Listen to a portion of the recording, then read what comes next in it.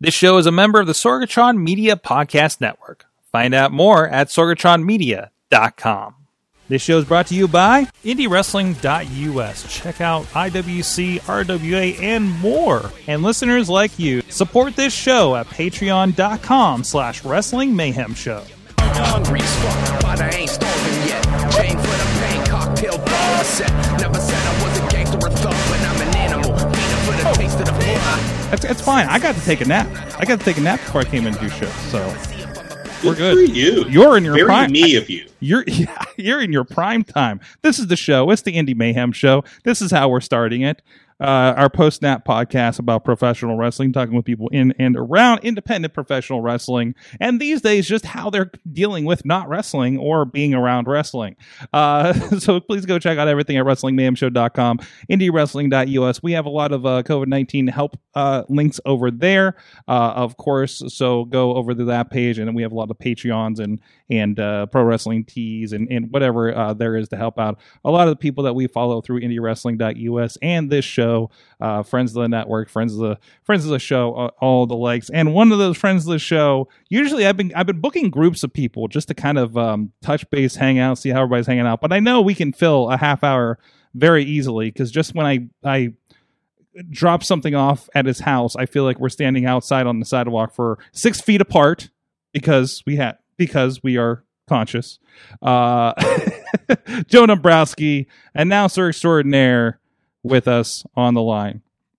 Just with my multiple personalities, I'm a chat group. I also want to point out that was probably the most rapid introduction you've ever done. You must be wired on some kind of caffeine right now. Am I? Yeah, I'm all set right now. Like Joe, I'm like making and drinking half a pot a day at least. So on the tough days, it's a full pot. So, this is how we get by. This is how we get by these days. I'll be up until 4 a.m. I'm on your schedule now. Congratulations, but I do that naturally. Yeah. You got to just let yourself wean out of this whole daylight stuff and just hit your stride at 1 a.m. Well, the problem is, Joe, this should be my travel season. I know you travel all around multiple countries all year long, but I got this 3 to 4 month period I prepare for every year, and it just went away. And now I'm just coping with caffeinated coping this whole time. I mean, I can relate to that because, things shut down right around the start of the busiest time of my year. Yeah. Because we're talking WrestleMania season. That's right. And, from late March up through the beginning of May, I had trips scheduled for, Portland, Oregon, and of course Tampa, and my regular stops in Meadville and Marietta. Mm-hmm. And I had just come back from the Middle East. I just come back from a week in Knoxville. I think March I was supposed to be on the road for 16 days out of the month, and then that got cut in half. And, WrestleMania season being lost, and some of those other independent events where the merch take is huge. I mean, we're talking thousands of dollars in lost income. Oh yeah. So, yeah. In some respects, there are certain things I don't miss at all, but certain things I miss a lot. I don't miss the workload. I'm not one of those guys that's, bored out of his mind and desperate for something to do. Thankfully, I have enough projects going on, as of course you all know, that I still have a way of kind of being productive. I miss the road a little bit. I miss, certain people, certain friends I run into. But my whole philosophy was always, I'm going to go with this wrestling stuff 100% full bore and just run myself ragged, because tomorrow it could all stop, and then it did. Yeah. Any unforeseen circumstance, any act of God, any type of business crumbling scandal, anything out of left field, you name it, it could happen. Mm-hmm. And I got every single second and every single mile out of it that I could, just with that mentality. So then when things stopped, I was going so hard. It was like, God, there's so much opportunity I missed. But there was also the other side of the coin where it's like, I can breathe a little bit now. you know? Yeah, that, and I think, and it, we've been working together for 10 years plus maybe at this point, and I think that's why we work so well together. We both kind of have that mentality. You around wrestling, me around wrestling, and a bunch of other things for the business. There is, and now I get the biggest thing I worry about is momentum. I feel like you're one of the people that you're not an in-ring performer that's trying to build on that aspect of things. You have a lot of irons in the fire.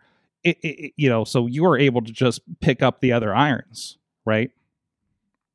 To an extent, yeah. I mean, now my philosophy is, get everything I can out of all the projects I'm doing at home, all my straight to DVDs, my straight to digitals. We just released Wrestling from the Heartland. We've got Roddy Piper's Legacy coming out. We've got the Brian Pillman Memorial shows coming out. And if this continues far beyond what we expect right now, I've got a half dozen more ideas in the back of my head. Mm-hmm. There's always something to do. And when I'm able to go back on the road, I can try to find that balance again. But at the same time, I still worry about the fact that, I was hitting a good stride career-wise where in the past few years, I didn't have to go out and look for the work anymore. It was coming to me more and more, whether it be on recommendations or, hey, I heard you on this, or, hey, this guy speaks well of you, or, hey, I heard you do stuff from home, whatever the case is. And, that helped from a money standpoint. It helped from a scheduling standpoint. It helped from just being on bigger platforms and doing, live stuff on Fight and IWTV and stuff like that. So, I do worry about what the nature of the business is going to be when it does come back. Is independent wrestling going to have that same momentum that it did? Is the landscape going to change as far as amount of promotions and, if the promotions do stay around, what's their budget look like, and what workers and talents and staff members are going to say, lower their asking price versus continuing with the status quo because they just want to work. And, is the whole market value of the industry going to drop? And, you got to look at it from a dollars and cents perspective, because we have all built our brand to, X amount of worth. And I don't know that any of us are going to have that same worth when this comes back, because the economic impact may make it so where there's, not as much income coming in, or even if there is, it could take months, if not years, to recoup whatever these promotions are losing in these dark months. Even just a few months before this happened, I have, we're in a very creative business, right? We're not making widgets. We're not, doing something like that, even what I do outside of wrestling. And I've been doing a lot of history kind of stuff on the side. And I started thinking about like what happens when like a war happens, right? Like all the fun stuff, all the creative stuff feels like devalued, right? And that's kind of the effect of what's happening now, right? That's not the important thing right now, or it's hard to do, or the fit in this kind of new world and landscape. And you have to be kind of ready to adapt to that. And also nobody guarantees that you're successful. You have to be successful. Yeah. And the interesting thing too, that kind of differentiates this situation from a war is that a lot of times your entertainment, that's one of your last things to go, because people always need an escape. Whether there's war or there's famine or there's whatever the issue is that's plaguing the world, everybody wants an escape once in a while. But we're in a unique situation where live entertainment is no longer an escape. Live entertainment's part of the problem, because now you're in a large group of people. So this is really, again, it's one of those unprecedented things where the business has to adapt and has to change, and the ones that are able to will survive. And unfortunately, there's going to be some that that'll either choose to or won't be able to make that transition. But I think things like Netflix and movies to some degree, movies and television and stuff like that. There's always going to be a place at the table for them because everybody's going to want to have a place to release those endorphins. But as far as attending a live event, I don't know what that looks like. I don't know what that timetable is, and I don't know. The other thing I'm worried about is if things open up too quickly and you've got some of these large gatherings and something breaks out, and then we're right back at square one again in 2 or 3 months from now. There's so much not indifference, but there's so much uncertainty as far as just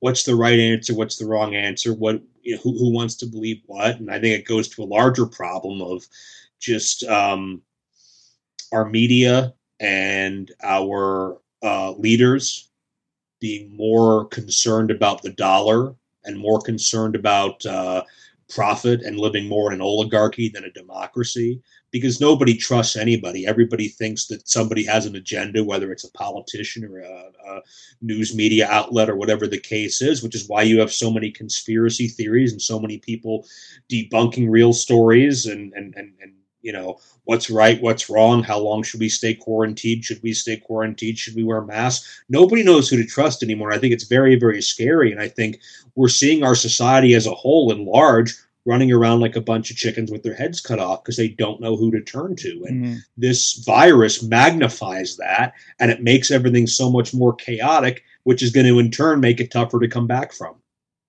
Exactly.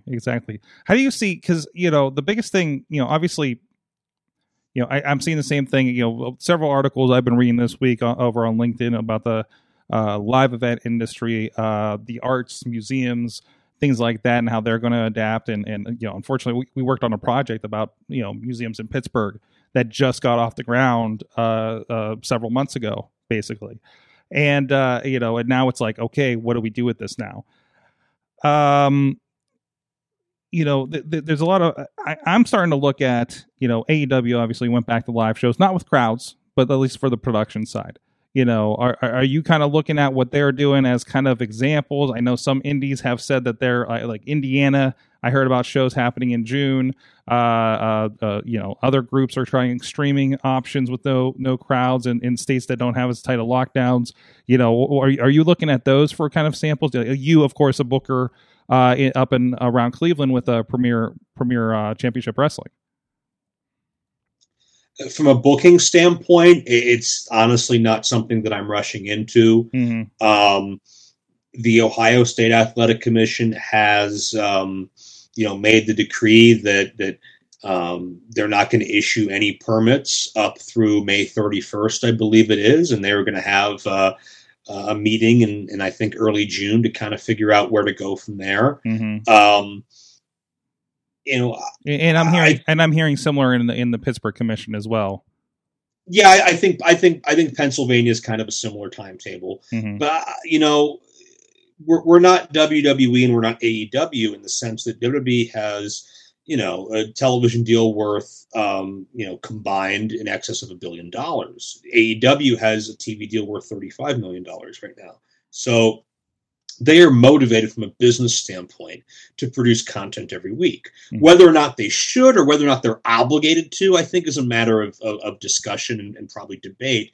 But if they feel a need to do that, then from a business and a dollars and cents standpoint, you can understand and justify that. Some of the larger independents, I know one of the final independent events in recent memory was when Game Changer Wrestling did some empty arena events in the month of March. And from what I recall, I could be getting the figures wrong, but I think they raised in excess of $15,000 just in fan donations that went to pay the talent. That's logical. I know some other companies, AAW, that I've had some experience with, tried to replicate that, and unfortunately that was when states were getting shut down entirely. But I see a logical reason to do that as well, because you're paying your guys, you're paying your talent. As long as you can keep everybody as reasonably safe as possible, medically and as far as just comfortability as well, then if the talent are comfortable taking that risk, then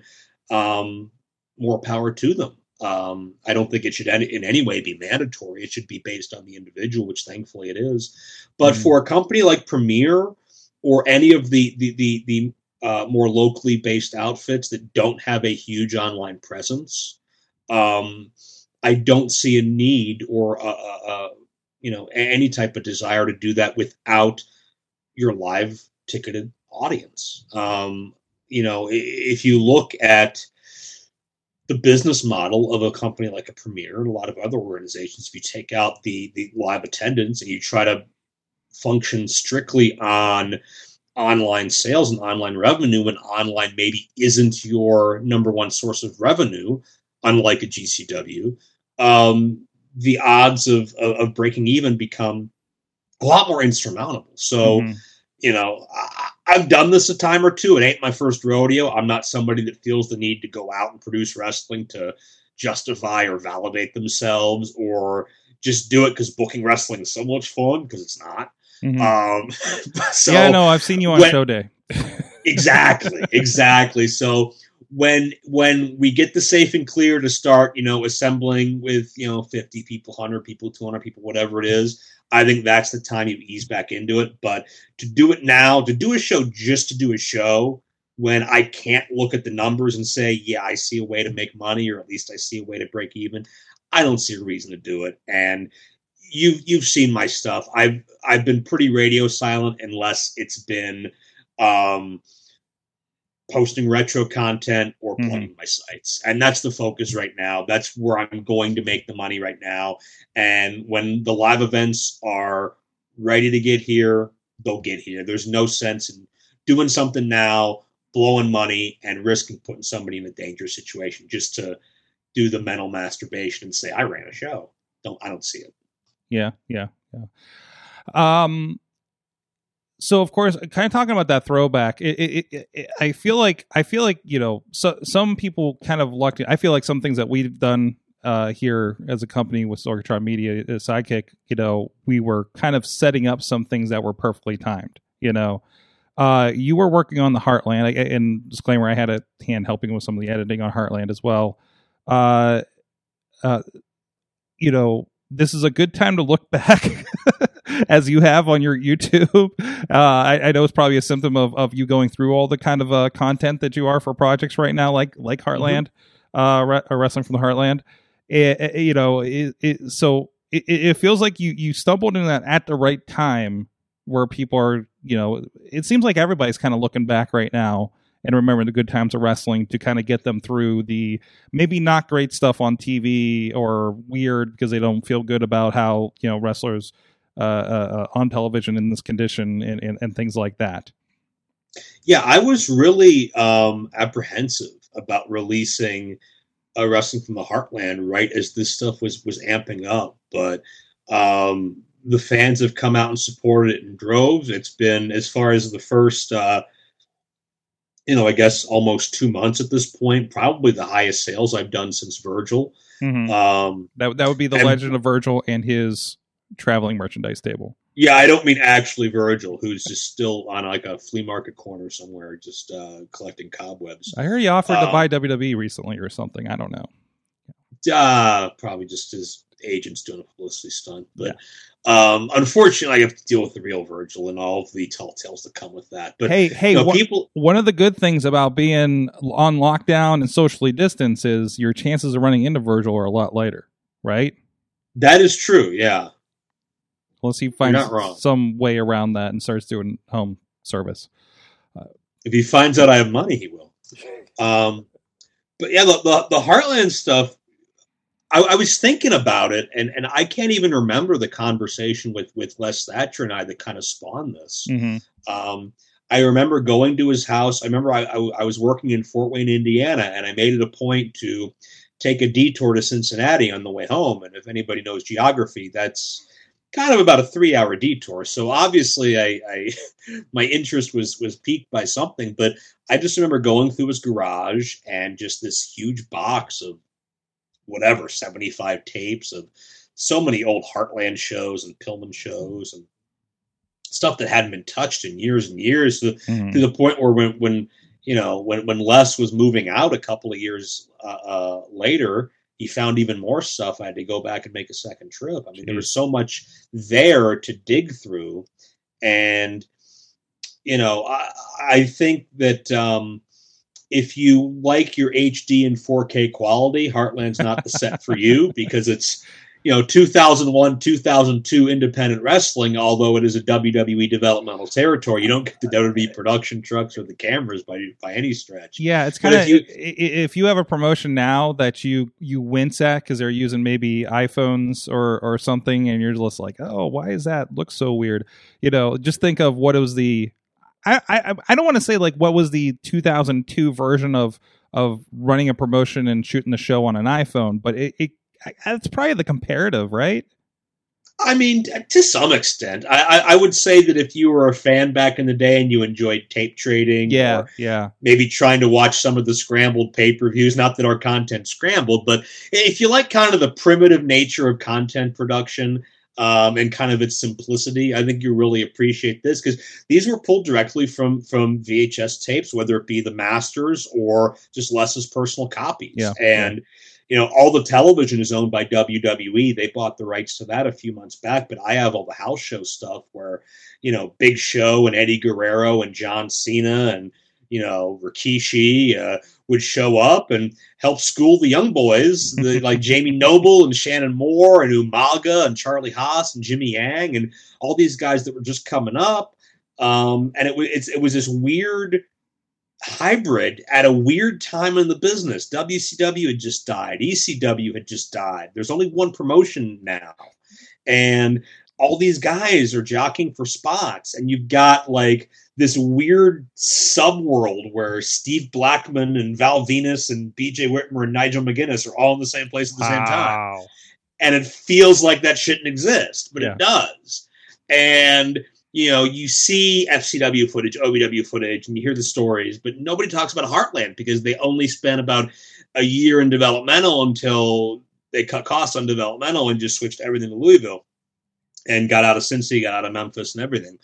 But that's still an incredible story to be told, from the rise of all those names I just mentioned, to some of the tragedies like the death of Russ Haas, to when Les was profiled on MTV a few years prior, which we'll talk about in Volume 2, and just so much experience training, the Nigels and the BJs and the Shark Boys and guys like that. It really was captivating to me. And when we laid down the audio track to do the commentary on top of this, me and Les, I had a few questions written down for notes, but it flowed so well. And he had such a vivid, sharp memory. Les, I think he turns 80 years old this year. Jeez. But he has such a vivid, sharp memory of anything. And he just went. And through all 6.5 hours on that Heartland set, I don't think there's a dull moment, because, some matches are better than others production-wise, and some matches are better than others, match quality-wise. We got to give you a little bit of everything. But the story behind the stories are always so compelling, because you're dealing with so many personalities, and you're dealing with, theoretically, the next generation superstars as molded by WWE. That's I have to make mention, because I saw her in the chat room, but our friend that's usually contributing to the Mayhem show, Tina, she spent some time in that area, and she's reminiscing about the Pillman shows, the Pillman Memorial shows, and I think if I remember from our conversation last week, I think she had a hand helping with some of the audio production or something at the live shows too, if I recall. So a small world, around these Heartland shows. Yeah, that's wild. And really just digging through these Heartland shows is what got me so motivated to track down all this Pillman footage.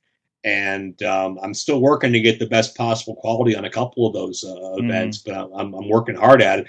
Those things were never released nationally. They were never presented outside of the Cincinnati market.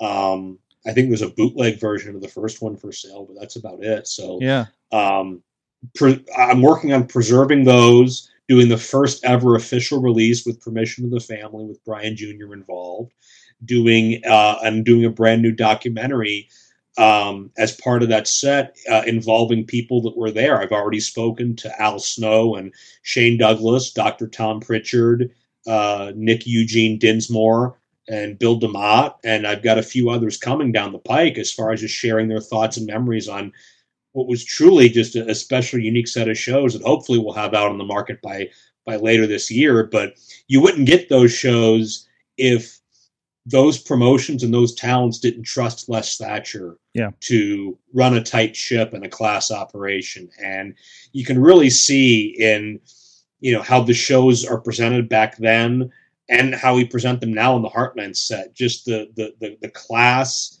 and the detail that went into everything, as far as taking a guy like a Shannon Moore, who was doing car crashes and diving off of ladders in WCW, but then Les gets him and says, "You're going to be my next Ricky Morton," and teaches Shannon Moore how to actually work and why and what and when. And Shannon comes out such a better performer, has a great run in every company he's been in. Or, Jamie Noble, who's teaching guys now in WWE. BJ Whitmer, who's teaching guys now in AEW. Mm-hmm. That lesson started from Les, and it carries on to the next generation even to this day. Some good stuff. I'm glad you're digging that up. And you've gone on from the conspiracies to to just digging up history now. You know what, man? I mean, there's so many conspiracies in the world today that people have that actually have a direct effect on our health and well-being that at this point in time, conspiracy theories aren't really fun, Yeah. There's a difference between, debating if, Norm Connors is secretly a lizard person, or, who shot JFK, or if we saw the UFO, releases the other week. There's a difference between debating that and debating, if the next vaccine has some magical tracking advanced chip that doesn't exist. There's a big difference between that. And I think conspiracy theories exist because people are naturally skeptical, and people, I think it's good to ask questions, but it's good to ask logical questions, and it's good to take logical answers for that. You can't just say, well, you're lying to me because I'm uncomfortable, or you're lying to me because, there's, as Governor Ventura would say, follow the money. And, I don't think that there's money in, using trillions of dollars to bail out our economy at this point. I think that seems like a pretty far reach to get there. So, hey, I'll still debate JFK and Montreal with anybody, but some of the more modern conspiracies, I'm going to tag out on that one and just preserve history. And because I love pushing that nostalgia button. I love finding things that I've never seen before. And Heartland's an important part of our business's history that's never had a chance to be seen until now. And I'm happy that we're bringing it out there. And I want to say this too. Les Thatcher is a credit to our business. There's no job in wrestling I don't think he's held. I think he's done everything. And if I have any influence, I don't obviously, I'm speaking hypothetically, but if I'm someone that has any influence in any of the wrestling's Hall of Fames, I'm asking myself why Les isn't in yet, because Les deserves to be included in every Hall of Fame I can think of for his contributions, who he's trained, who he's molded, and the innovations he's been a part of. That's right. There's a lot of people claiming to be a giant contribution to the business, but I mean, I think you just look at the fruits of the labor there with that track list. Well, Les was a part of putting together the first ever WWF magazine back in the day. Mm-hmm. He was a part of the very first ever wrestling T-shirt for Jack and Jerry Briscoe back in the early 70s. He was a trendsetter in production as far as TV producing, an announcer, a wrestler, a trainer, a mentor.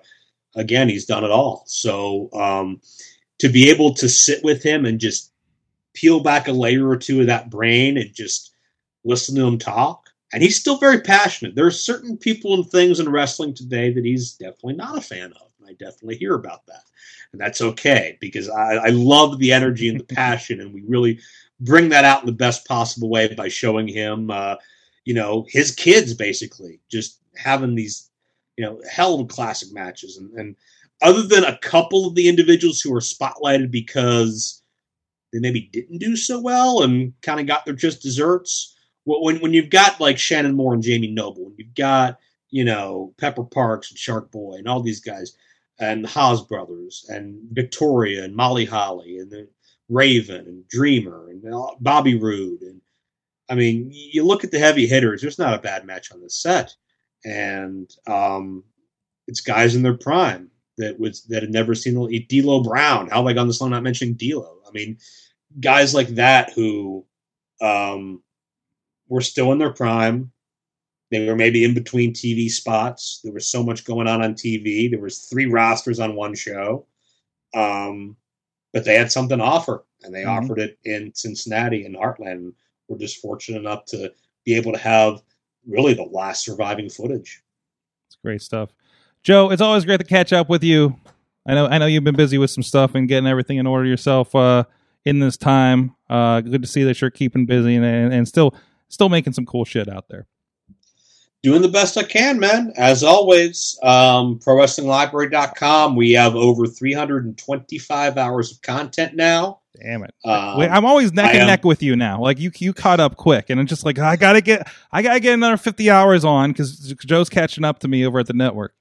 We just passed episode 101 of PWO and Prime TV. Mm-hmm. We're gonna get that whole set up sooner than later with the way we're going right now. Nice. Good stuff. Heartland's up there for rent or for purchase. Of course, Joe-Dombrowski.com for the DVD. A lot of DVD sales coming in for this one, so I think we're hitting a lot of old school fans. But anybody that's new to the business, if you're a fan or a wrestler, I'd recommend checking this out because there's a lot of, let's say, bad habits today that Les wouldn't let fly, and you could see the best of the best shine in that set. So if anybody wants to support, by all means, if you're able to, please do. And if not, head to my YouTube account, binge some classic footage, and maybe if your mouse accidentally clicks an ad or two, you won't tell anybody, eh? We kick myself if I forgot to mention this because I haven't watched this yet. I haven't had a chance to sit down with it, but I caught wind. Am I wrong? Somebody told me that you announced a tag team match against, was it a broom and a mop? That is an accurate statement because, as Les Thatcher would say, coincidentally, we're all whores. It just comes down to establishing price. So, hey, times are tough, Listen.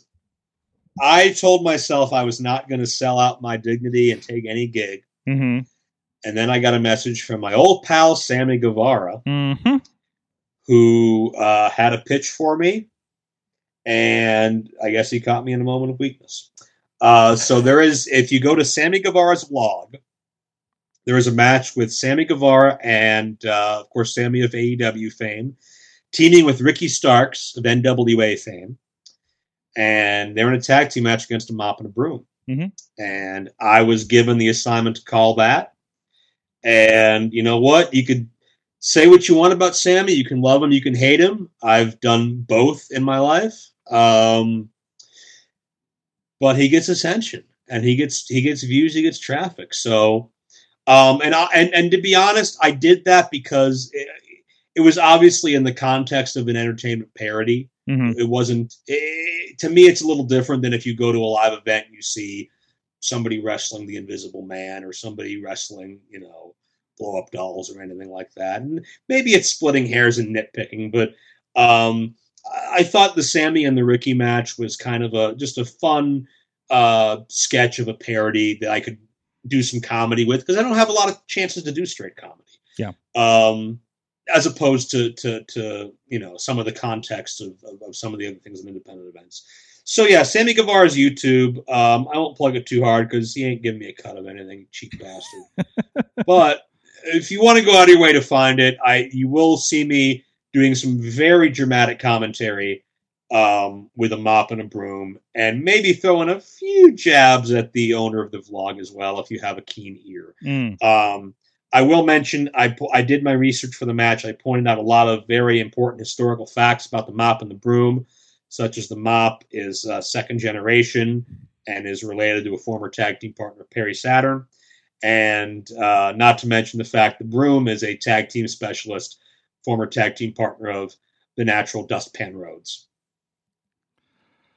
And we'll leave you with that. Thank you so much. Go check out everything, and of course, a lot of great content from Joe over on IndieWrestling.us as well. And follow his YouTube, follow his Facebook. A lot of great stuff he's digging up to help entertain you in these very interesting times.